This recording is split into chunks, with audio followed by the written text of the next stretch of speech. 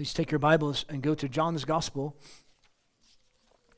John chapter 4. If you're visiting with us, there's a Bible in the chair in front of you. You can go to the back. They renumber the New Testament, so you'd have to find page 74 for John chapter 4. John's Gospel chapter 4. And we did the first 26 verses last Sunday, which timed well with drinking real water, because we had a few people who drank really good water in the baptistry. That was good. Nobody died, nobody drowned, so praise the Lord. That's great. I didn't hold them under for too long. But this week, we're going to do chapter 4. Just kidding, Dwayne, Pat, Dutch catcher. 4, 27 to 42. Chapter 4, 27 to 42. I'm going to read, and then we will jump in to see what God has to say to us this morning. John chapter 4, verse 27. And at this, his disciples came, and they marveled that he'd been speaking with a woman, yet no one said, "What do you seek?" or "Why do you speak with her?" So the woman left her water pot, went into the city, and said to the men, "Come, see a man who told me all the things I've done. This can't be the Christ, is it?" They went out of the city and were coming to him. In the meanwhile, the disciples were requesting him, saying, "Rabbi, eat." But he said to them, "I have food to eat that you do not know." Therefore the disciples were saying to one another, "Did somebody bring him something to eat?" Verse 34, Jesus said to them, "My food is to do the will of him who sent me, and to accomplish his work. Do you not say there are yet 4 months, then comes a harvest? Look, I say to you, raise your eyes, look on the fields. They are white for harvest already. The one who harvests is receiving wages and is gathering fruit unto eternal life, in order that the one who sows and the one who harvests, they may rejoice together. For in this the saying is true, one sows, another harvests. I myself have sent you to reap for that which you have not labored. Others have labored. Have you entered into that labor?" Verse 39. And from that city, many of the Samaritans believed into him because of the word of the woman who testified, "He told me all the things I've done." So when the Samaritans came to him, they were asking him to stay with them, and he stayed there 2 days. And many more believed because of his word. And they were saying to the woman, "It is no longer because of what you said that we believe, for we ourselves have heard and know that this one is truly the Savior of the world."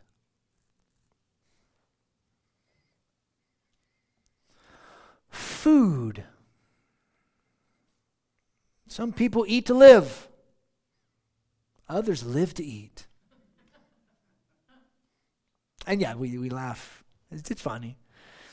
And yet, for many people, food is a huge struggle for them. I've been reading this book by Ed Welch, Addictions, A Banquet in the Grave. And it's geared towards those who are drunkards, alcohol abuse, and drug abuse. It's geared towards that, but it deals not just with pornography and the likings of that, but also those who are addicted to food. The Bible talks about gluttony. It does.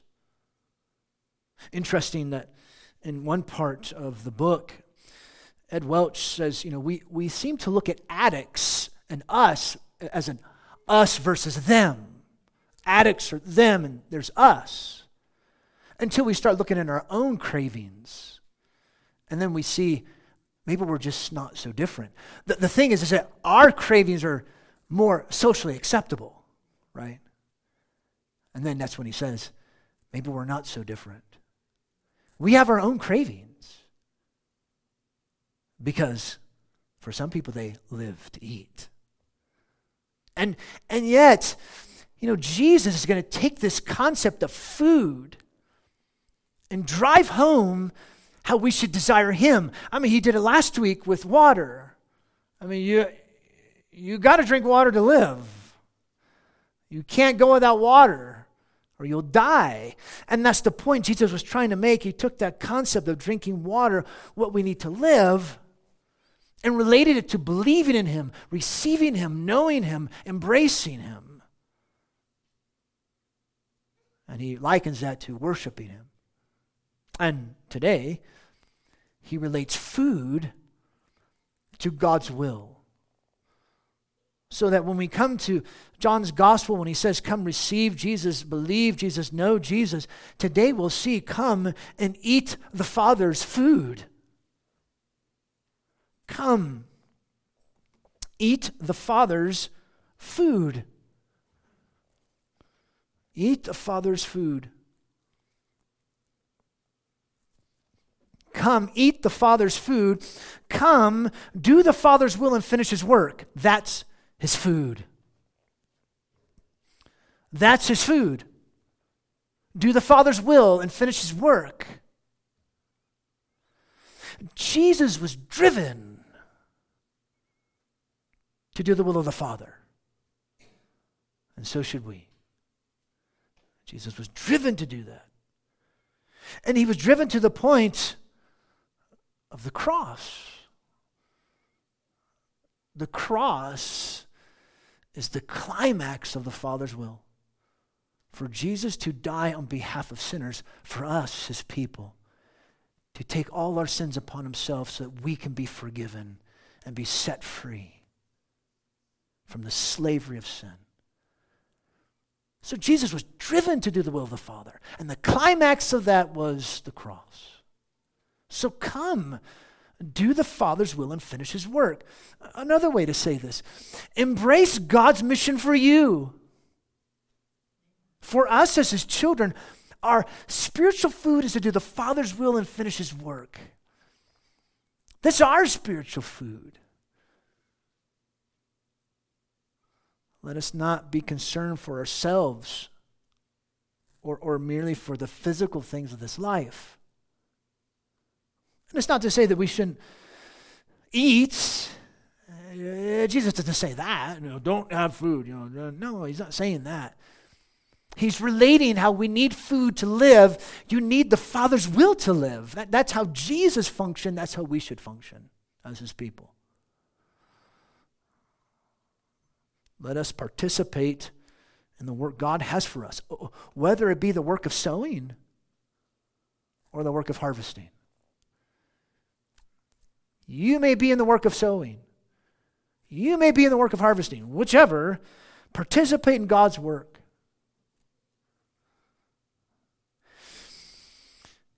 It's far too easy for us to be concerned with feeding ourselves and forget about the harvest that is ready to be picked.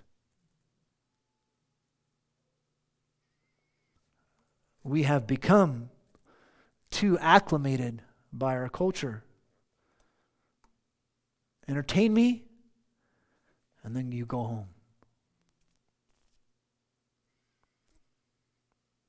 That's what our culture has done to this thing called church. You're supposed to be entertained. And then you leave me alone. Church, raise your eyes. Look, see the fields. Hear God's call. We should be driven to God's mission, but even humble that he'd use us. Realizing the results of our labor is not from us. It's from him. It's for his glory.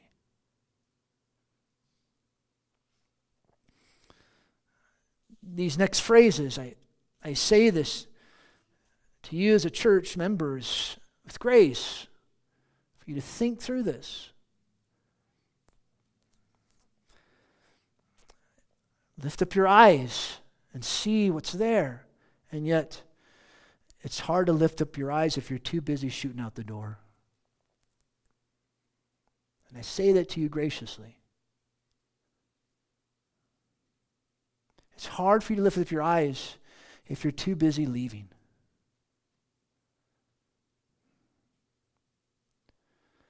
You want to know how you can come each Sunday? Each time the body gathers, here's how you can think. come each Sunday and say, Lord, to whom do you want me to minister? Lord, who do you need me to love and encourage today? But see, we've been acclimated to our culture to just take and not give. We've been acclimated by our culture to just me, instead of giving out. And then we wonder why we deal with depression. And think of it this way. This service, these things that we do, as important as they are, this is the equipping time. This is the training time. And then true ministry begins. So the service is equipping time, remembering time, reminding you of gospel grace, reminding you of gospel truth, reminding you of forgiveness, reminding you of Christ Jesus and Him crucified. This is what I'm supposed to do. And right when the closing prayer ends, ministry begins. And then it goes to Wednesday, and then Wednesday 7, you get more equipping time, more remembering time, more Jesus-focused time. And then ministry continues. Until Sunday, the first hour, 9:15. Then you start getting equipped again. That's my role. That's what I'm supposed to do. I'm not here to entertain you. Oh, I might be entertaining. Just ask my mother-in-law. It's not by accident that this meal comes on the heels of Jesus defining true worship. Chapter 4, verse 1 through 26. We as His body, we're the living expression of worshiping God, right? Why? Because the real body of Christ and the real Spirit is here amongst us. So He's here when we're worshiping in spirit and truth. And then as you worship, what's the next thing you do? You start ministering and encouraging and serving each other. That's the idea. And yet, now people can just do it in their own home. They can sit on their sofa, in their recliner, put their feet up, and watch church. And then turn it off and go do their own thing. That's what our culture's done. And the whole quote-unquote COVID-19 has helped contribute to that, hasn't it?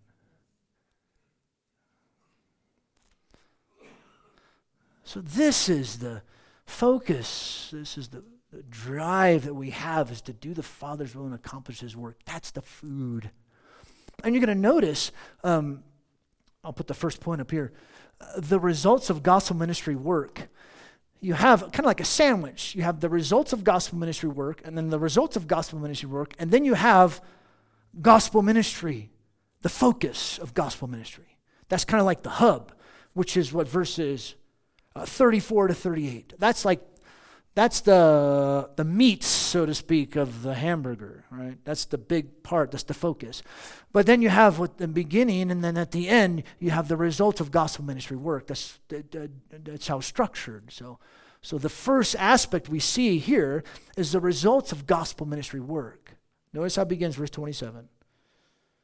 And at this, the disciples came. So remember, Jesus was talking to the Samaritan woman. I'm living water, drink me. When you drink me, that's worship. She's talking with her. The disciples come and they're like,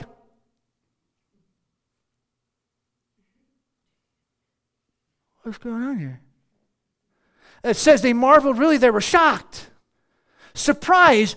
Actually, they were embarrassed. Not only was he speaking with a woman, but a Samaritan woman. A rabbi would not speak with a woman, period. Add to that, she's a Samaritan woman. I mean, rabbis thought this was taught in Jewish society in the first century for rabbis. It was a waste of time. Waste of time. The great part is, Jesus is anything but a male chauvinist. Anything but a male chauvinist. He would not be bound by sexism, as opposed to how our culture portrays him as some male chauvinist. Rah, rah, rah, rah. That's not Jesus. Notice, next part of verse 27. Yet no one said, what do you seek, or why do you speak with her? They kept their mouths shut. These questions were on their minds, but they kept their mouths shut. Good thing, guys. And by the way, the question, what do you seek, it's actually would be directed to the woman, not to Jesus. So what do you, woman, seek? And then to Jesus, why are you talking to her? They were embarrassed by what he was doing. Ha! But God was seeking her, wasn't he? God was seeking her. This woman would be used as a catalyst to bring the word to the people of Samaria. She'd be used for the glory of God. Because look what happens, verse 28. She left her water pot, went into the city, said to the men, verse 29, come see a man who told me all the things I have done. Her response to Jesus' revelation, she bolted back to the city to tell everyone. Her eagerness to tell the men of the city about Jesus is striking. Was she avoiding them before? Who knows? But she went after them now. Some have even thought that maybe her abandoning her water jar symbolized she abandoned Samaritan water for the living water. Living water the disciples needed too. Come see a man who told me all the things I've done. Her personal and messy life was central to her. And then the fact that Jesus exposed her, that made a huge impression on her. Come and see. We take people to Jesus. Come and see. This encounter with Jesus, to her, it was deep, it was personal. He understood her, and her question here, when it says the New American Standard, this is not the Christ, it is presented as a negative, expecting a negative answer.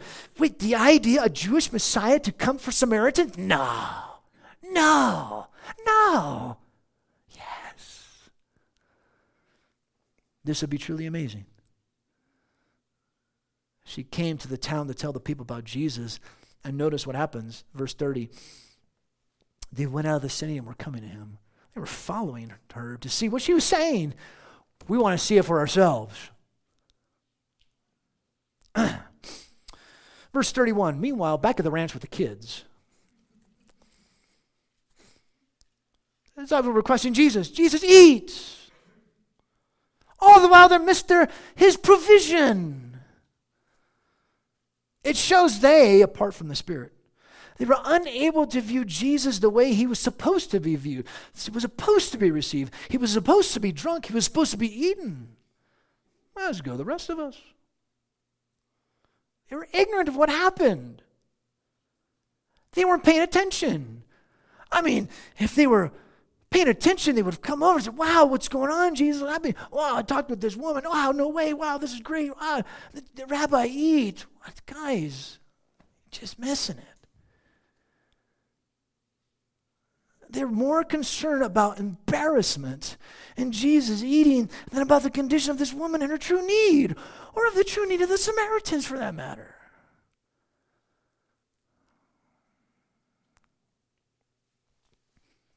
Verse 32. But he said to them, I have food to eat you don't know. The disciples and Jesus, they're both speaking about food. And Jesus meant something very different from what they meant, though. You see here how Jesus owns and provides in his very self true sustenance and true nourishment. He is true drink and he is true food.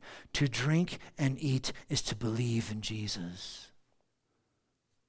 And this is the essence of the gospel. What is the gospel? You eat Jesus. You drink him. You assimilate him. It's just not a little compartmental thing that you do here and there. No, you take him in fully. You receive him. You believe him. You know him. You repent and trust in Christ. That's the gospel. A response to the gospel. Because you know God should judge you, and you're a sinner, you should be condemned, but Jesus lived, died, and physically rose from the dead, and you turn from sin, you put trust in Jesus, you receive him. Jesus, save me. You take him in like food and drink. I need you, else I die. So you see, Jesus, he owns and provides in his very self this sustenance. And he links himself to the will of the Father. He found his total sustenance in God, and so should we. He's going to move into that in just a moment. And again, not that we don't eat food at all, but what did Moses say? Man does not live by bread alone, but by every word that proceeds from the mouth of God.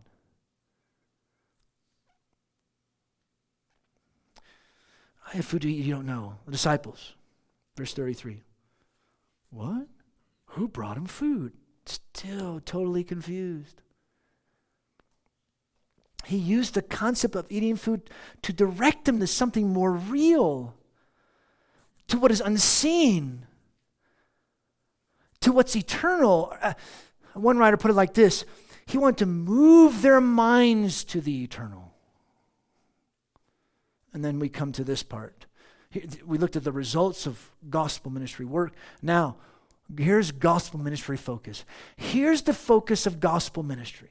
This is what gospel ministry should be our focus. This is the focus of it, okay? Verse 34. Jesus said to them, my food is to do the will of him who sent me and to accomplish his work. This is our focus for gospel ministry. This is central to gospel ministry. Jesus found sustenance in the Father and doing his work. He wasn't denying physical food. He used basic nourishment to speak of something even more basic, even more nourishing, even more needed. He found his sustenance in the Father and doing the will of the Father, and doing the work of the Father. For Jesus to do the will of the Father, of his Father, it brought more satisfaction than any food to offer. Even, Susanna, chocolate. Yes, Susanna. You must repent of that. Anything else in this world, for that matter. I mean, his ministry was submit to and perform the will of the one who sent him. That's what drove Jesus. He was consumed with that. That concept, he lived to eat. He lived to eat to do the Father's will. That's Jesus.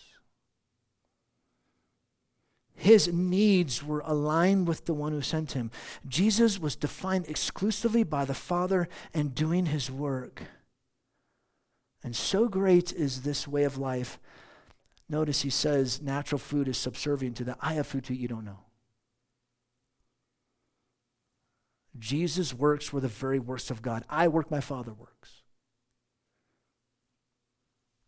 So how dependent was Jesus upon the Father? How dependent was Jesus upon his will? How dependent was Jesus upon his work? The work of the Father? He hungered and craved for it like food, like chocolate, like a good juicy hamburger from Colt Grill. Ooh. Nice steak, medium, maybe medium rare. He craved and yearned for it. He wanted to be done and accomplished, finished even. That was his food.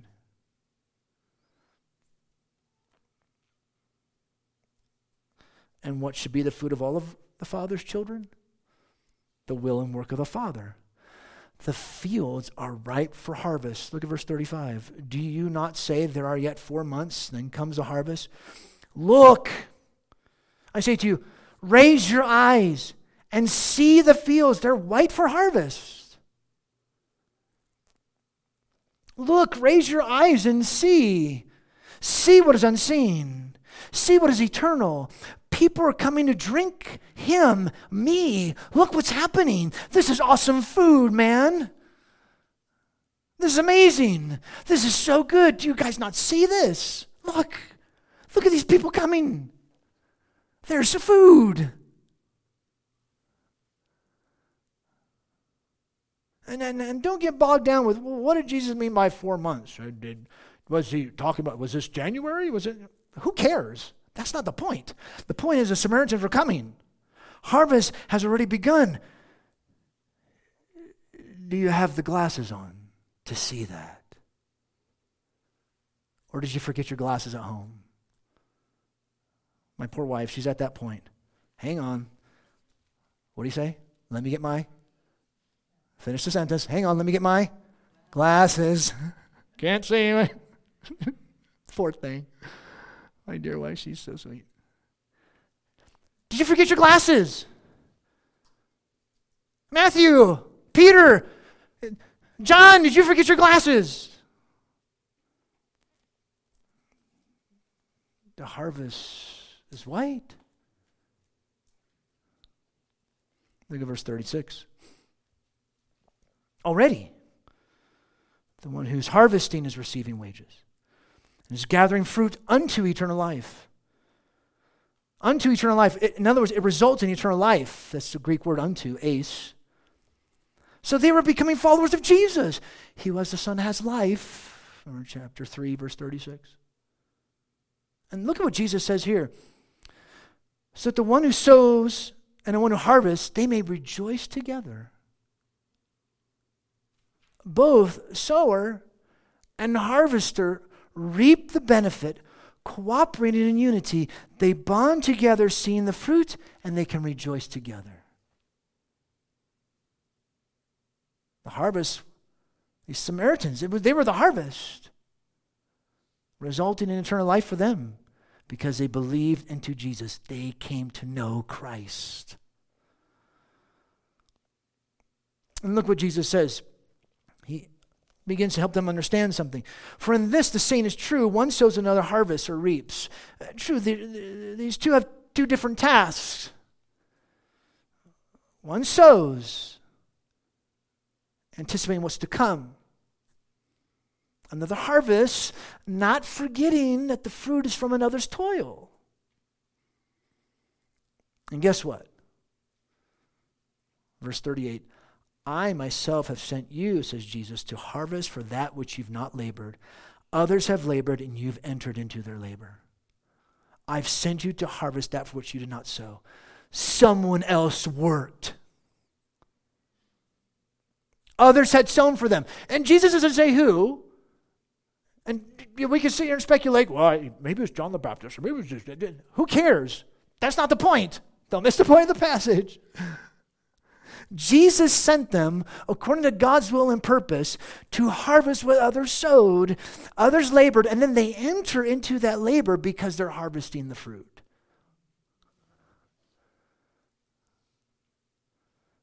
This success was due to those who labored before them, and they get to rejoice in this fruit. They should have been aware of the harvest.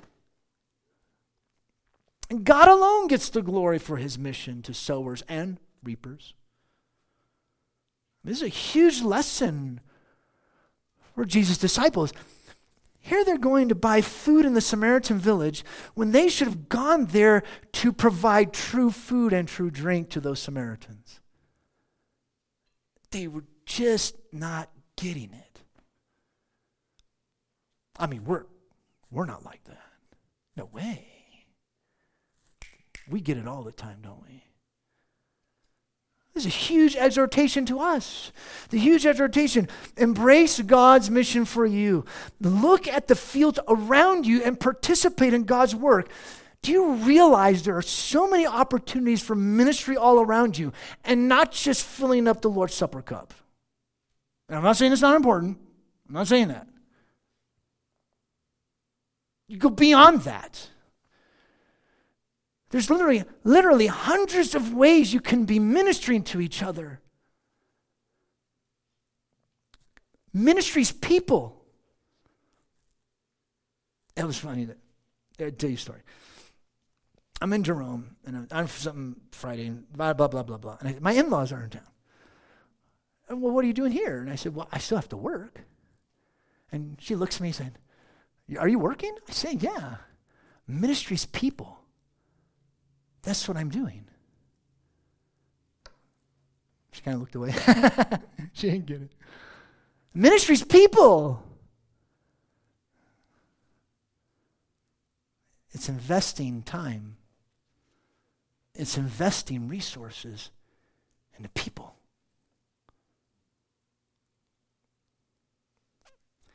It's far too easy to be concerned, for us to be concerned with feeding ourselves and forget about the harvest is ready to be picked. Remember what's happened. We become acclimated to our culture. Entertain me. Give me a worship experience, and then I can go about my day, go about my week, and all of you can just leave me alone. That's not ministry. Church, raise your eyes. Look.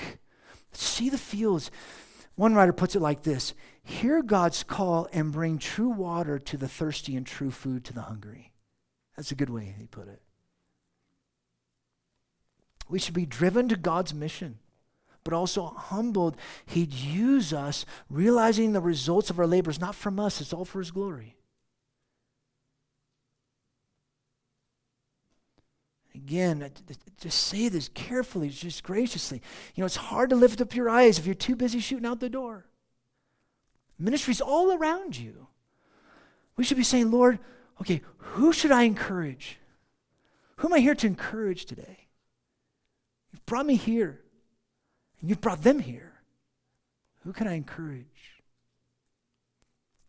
So this is the gospel ministry focus. That's in the middle. And then you have the result of gospel ministry work in the beginning, and then you have the result of gospel ministry work at the end. Look at 39. From that city, many of the Samaritans believed into him because of the word of the woman. He told me all the things I'd done. It's a result of gospel ministry work. This is the practical outworking of what Jesus said in verses 34 to 38. This is the food of which Jesus spoke. This is the harvest of which Jesus spoke. And notice they believed because of the word of the woman. Her message was centered upon the living water, upon that word. And she testified. She testified to the truth of Jesus. Is this not also the task of all of us as Jesus' disciples? Are we all supposed to testify of him? Look what happens, verse 40. So when Samaritans came to him, they were asking him to stay with them, excuse me, and he stayed there 2 days. They were becoming his disciples, which would be why they asked him to stay with them, and he stayed 2 days with them. Jesus would take this time to teach them even more about himself, which is a good point for us to remember. More times than not, we need to teach people the gospel. But that's good. We must give them the gospel. We should. And we should give people the gospel. God is just. We're sinners. Jesus died and rose. Repent and believe. Yet many times, they need to be told and instructed in grace and the gospel for them to understand, so they can really embrace Jesus. Well, look at verse 41. Many more believed because of his word. They believe because of his word. It takes us back to the prologue, chapter 1 through 18. This word is centered upon Jesus and his hour, the cross, because Jesus is the word. So he's speaking about the word is talking about himself. And his focus is the cross. That's the hour. Because he would die for sinners. He's the ultimate self-expression, revelation of the Father. And then look at what happens here. So vital, verse 42. They're saying to the woman, it's no longer because of your word. One writer says this: her word has been eclipsed by the true word. For we have heard ourselves. We ourselves have heard and know. It was now what they heard and knew themselves. Who exactly Jesus truly is. This one is truly the Savior of the world. Now her word was confirmed by hearing the word from the Word. Indeed, the Savior of the world. The object of their faith was Jesus, and that was confirmed. But this is also a confession that they had. A confession they made of who Jesus truly is. He's not just the Jewish Messiah. God's mission has a grand scope, a great harvest. He's not just for Jews. He's for the world. Probably nobody in here who is Jewish. Striking. The gospel is for the Jews first and then to the Greek. And yet most of us, not all of us here, are Greeks, Gentiles. We're not Jews. It's not just for Jews, for Gentiles. We're a testimony of that, aren't we? The first cross-cultural evangelism mission was started by Jesus himself. A pattern he calls all of us to undertake and emulate. So, what do you take away from this? Come each Sunday and say, Lord, to whom you want me to minister? This is for you members of Cottonwood Bible Church. This is how we should think. Who do you want me to minister? Who do you need me to love and encourage today? Jesus was driven to do the will of the Father.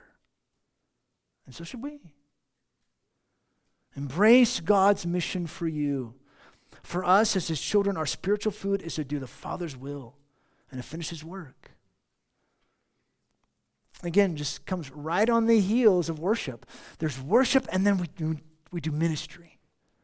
That's what happens. We get the right perspective, an eternal perspective, a gospel of grace perspective, then we can go minister. I'm not as dumb as I look, because when we pray that closing prayer, we'll pray that we'll show that same grace to each other, and then we'll display or speak that same grace to others. They'll hear the gospel.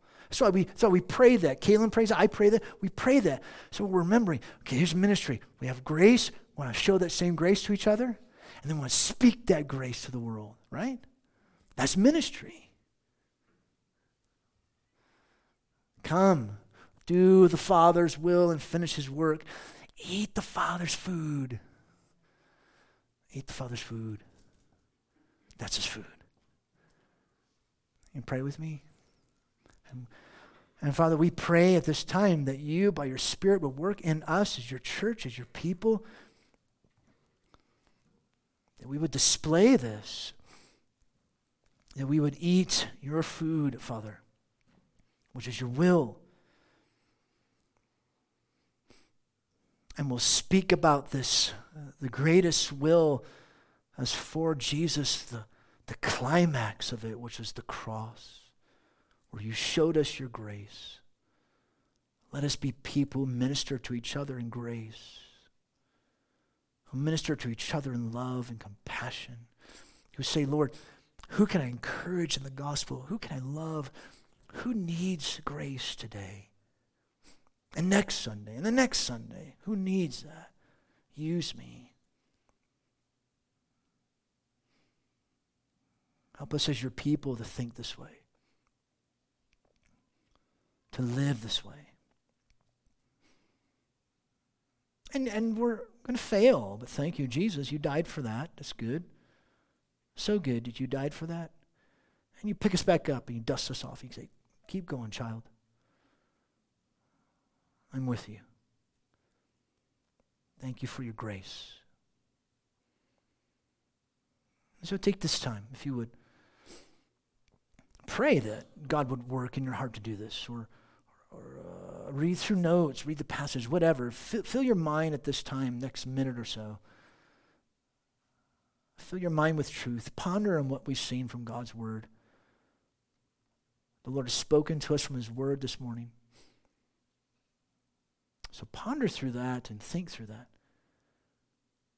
And we'll We do. We sing the stooge songs and pray. But take this time between you and the Lord to help deeply implant this word that we've seen in John 4 and plant it deep inside of you.